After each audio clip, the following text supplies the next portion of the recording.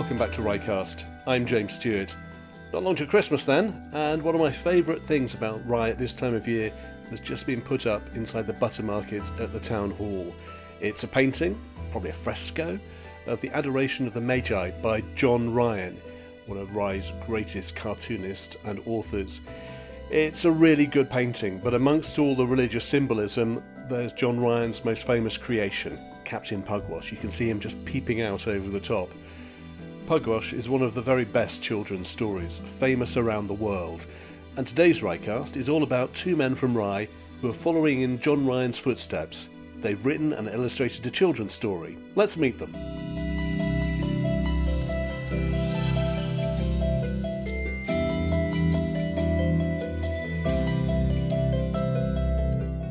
The book is Daisy and the Sneezy. It's written by David Angel and illustrated by Oliver Brooks, who are with me now. How do you two know each other? We met when I was having a kind of job interview about doing some illustration work for a local person. And because David knows everyone in Rye, he was also there quietly working to one corner. And then I think he must have looked over and saw some of my work, and we started talking about illustration and what I do. And he said, "Oh, I actually have an idea for a children's book. Would you like to illustrate it?" And then we started talking from there, really. I don't hang around in bars waiting for illustrators to come up. So it was a really, really incredible kind of meeting because I'd seen the work you'd done, thought it was really, really beautiful. And it wasn't until we actually met at the Globe, I think I suddenly thought that this actually could be something worthwhile pursuing further. It had gone from being like a kind of fun idea that I really, really wanted to get up into something to actually making it a reality. Because again, although being the author of the book, it would be impossible to have actually created it without the knowledge that you have. It really did feel like a collaborative piece because obviously you had the idea and I'd had the experience in children's books that I could kind of coach you of how to write children's book as well. I think people have this idea that, writing for children, it's really easy. It's just, they're simple stories. But the thing is, simplicity is actually really hard to get right. And you need to make things entertaining for children as well. But you've also got to have a heart in there as well. And I think that's what's nice about the book, is that it's not just immature jokes, like easy jokes to get kids on board with something. It's actually quite a nice, heartwarming story. I think one of the bits that I particularly liked about the whole process was the idea that this didn't have to be some specific kind of scary theme or edgy theme or about, as you say, kind of like puerile humour or something like that. I started writing it way before I actually had a daughter who is now 3. And I didn't have it in mind to write it for her, for example. And it's interesting because actually she's kind of grown up during the process. So I tried to cast that to one side to make sure that it wasn't like, I'm going to write it for a 1, a 2, a 3, a 4-year-old, as she grows older, because the process is quite long. But actually, where we landed, I think you're quite right saying that, that process is so important. Writing it for them and understanding them rather than writing it with just the idea that you had. There's a really good example, actually, I think, which was I kept saying about certain descriptive parts that I was writing, and I kept discussing those elements. And in some ways, Oliver had a massive reality check that, actually kids their imaginations are better than adults. And as a result, some of the things that you think you need to explain, you don't need to. That made it kind of fun. It also meant that we got to cut down the copy quite a lot because there was a lot in there, a lot of descriptive. And turning it from being a written story to an illustrated story is a massive difference that I never knew existed. So we've got the book. Just briefly, explain what the book's about. So it's about a little girl called Daisy who lives with her grandpa, and it's Christmas Eve. So if you can imagine a sort of snowy surrounding with the cottage, one night Daisy decides to wait till her grandfather has fallen asleep, and she creeps out to try and find the Sneezy. Now the Sneezy is kind of the subject of a children's rhyme at school. So her being kind of a bit of a daredevil, she decides to kind of creep out and get a photo of the creature to become a famous explorer. Obviously there's a happy ending because it's a children's book. I can't think of any children's books that don't really have a happy ending. You'll probably tell me there are some. But there is a kind of a heart and soul to the whole thing. Presumably that's come from you. Very much so, yeah. I don't know, I feel like I'm quite a positive person, so I do like the idea of, I guess, nostalgia to a certain extent. I always think about going to my grandparents' house and how much of an adventure it was always exploring around their house. I look back and actually their houses weren't particularly big. There was that moment where you walk in and it's like, right, this is playtime, and your imagination goes absolutely wild. And actually the grandfather figure was very important to me, and we discussed it quite a bit, didn't we? Is it your grandfather? Bit of a mix of both. So I had a grandpa and a granddad, and yeah, the kind of different bits from each of them, but that same warmness. I was really lucky. I had very, very, very close grandparents, and that kind of sense of going to their houses and playing and having adventure is definitely there. Yeah, Grandparents are quite crucial to children's literature or children's media, because a lot of people say, why are the parents always missing, or why are they dead? And that's because it's hard for a child protagonist to go on an adventure when they've got a parent hanging over their shoulder saying you're not going out at night. Whereas it sounds awful, but you can kind of get away with it when they're staying with a grandparent or an uncle.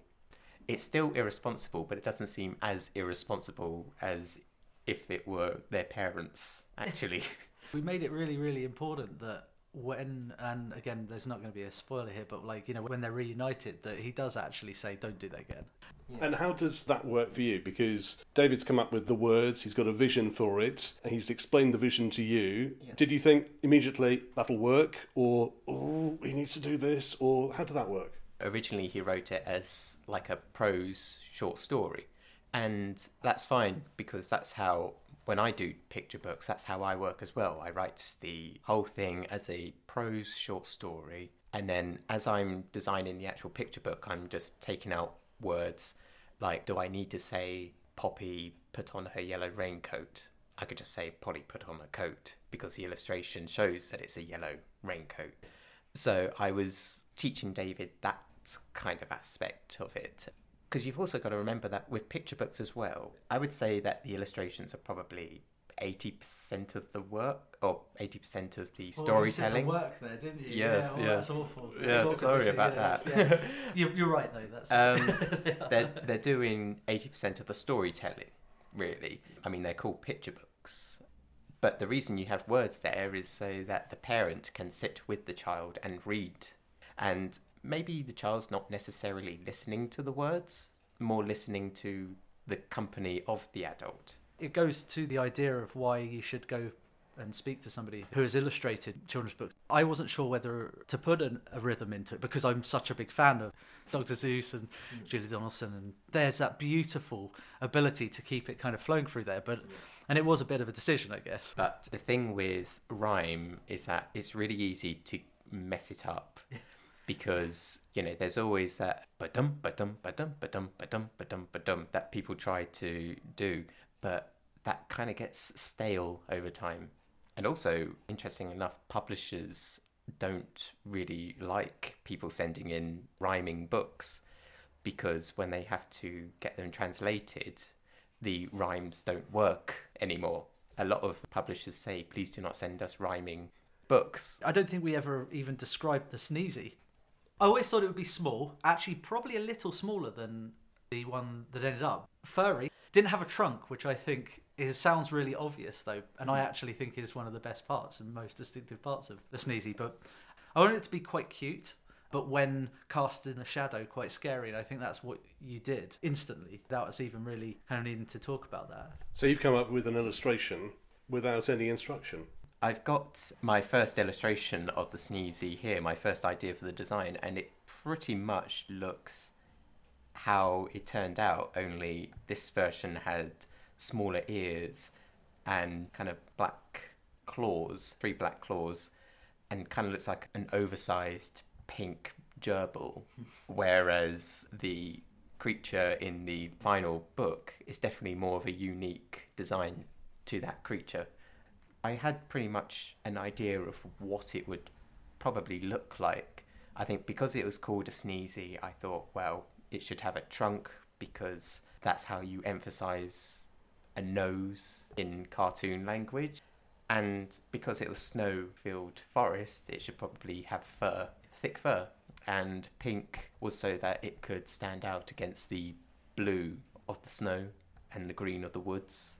So it stood out immediately. It's a beautiful book and a beautiful story, and it continues the long line of Rye authors and illustrators making children's books. What sort of books were you reading as a child? I didn't grow up in Rye, but it turned out I was reading books from people who lived in Rye. I mean, I, like everyone, read The Wolves of Willoughby Chase by Joan Aiken when I was younger. And John Ryan, Captain Pugwash, everyone knows that. And then you finally move here and you discover, oh, that was John Ryan's house that I've just passed. I read all the time as a child. You know, if I wasn't drawing or writing, I was reading something. And I loved any kind of fantasy or adventure. I loved Tintin and Asterix and a lot of the French-Belgian comics.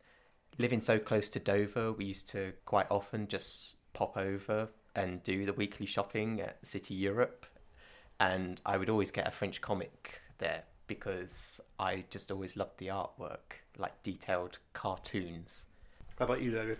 There's a good crossover with Asterix and Tintin being, you know, two of the ones that I definitely kind of read quite a lot. And actually, when we think about Pugwash as well, I was introduced to it by my sister because she used to actually watch illustrated versions of it. We then looked at the print versions. So yeah, as a kid, actually, it's really fun because I'm trying to read some of them to my daughter now, and she likes them. So the one that I think she really likes is Meg and Mog, and especially Meg's Eggs, again, one of mine. The Beast in the Bathtub was another one that really stands out from being a lot younger. I also was quite interested and quite influenced by cartoons, and that's literally everything from being your kind of Warner Brothers through to Thundercats, which was the number one for me as a kid. You mentioned children's authors and children's books being seen as quite easy. Why is it so hard? A lot of people, when they try to write for children, they try to be relevant. So they put a lot of like gnarly words in and stuff like that. Yeah. And kids know when they're being patronised too. It's like when they try to make things like, oh, it's for kids, so it must be overly cute or overly sensitive. And kids don't really like that because kids like a little bit of danger.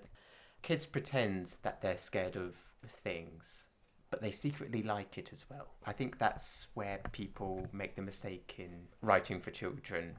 They try to think back to like, oh, what would I like as a child? Well, I'd like everything to be over the top and stuff like that. That's actually really interesting because I think there is a frustration that I've seen, and this is speaking as someone that's, you know, an actual professional in this world. It's my first book.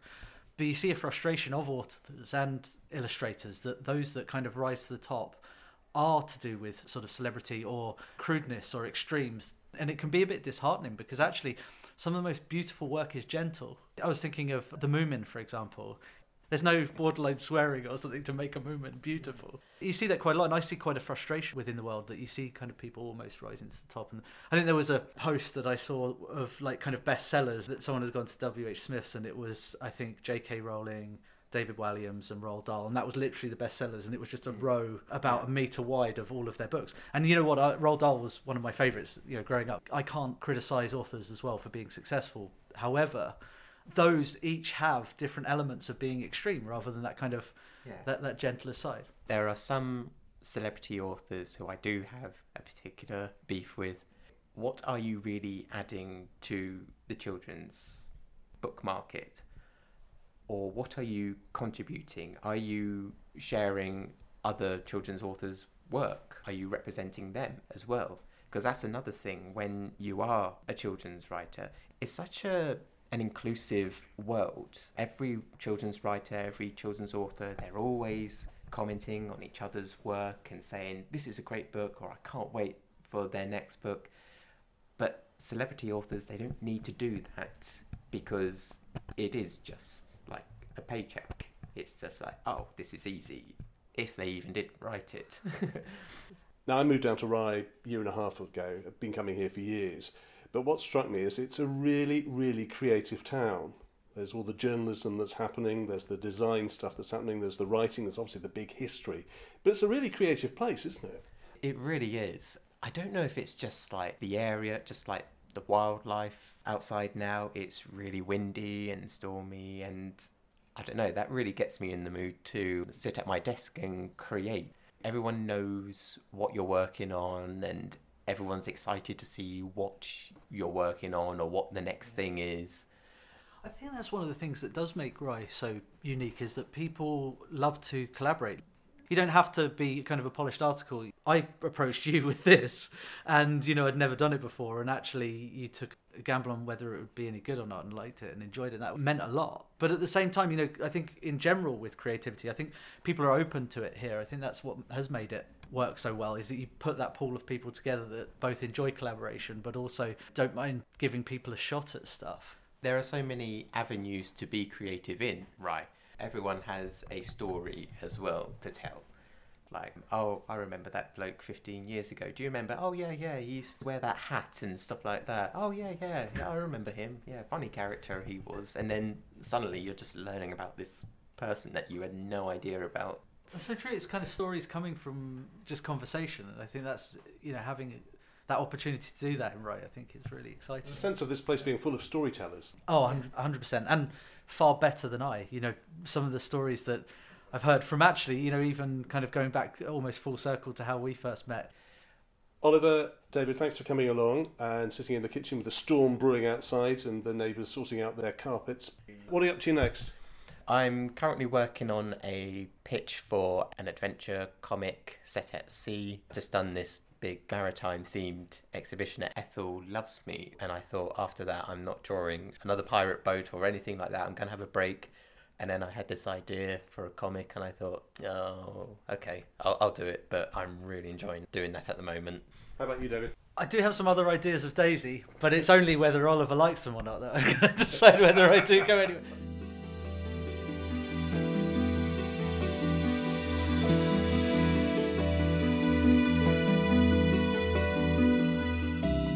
And you can get a copy of Daisy and the Sneezy at Ethel Loves Me on the High Street or from sneezy.co.uk, and you'll find a link on the Ryecast website. Thanks again to David and to Oliver. Good luck with the book. And if you want another children's book, get hold of The Town That Went South by Clive King. He's the chap who wrote Stig of the Dump. But this book is all about a town, which is very obviously Rye, where the town wakes up one morning to find it's adrift in the Channel and heading off for adventures around the world. It's a terrific book. It may have been written in 1959, but the characters are very, very Rye. Definitely worth looking out for. It's Ryecast Sussex on the socials. Until next time, goodbye.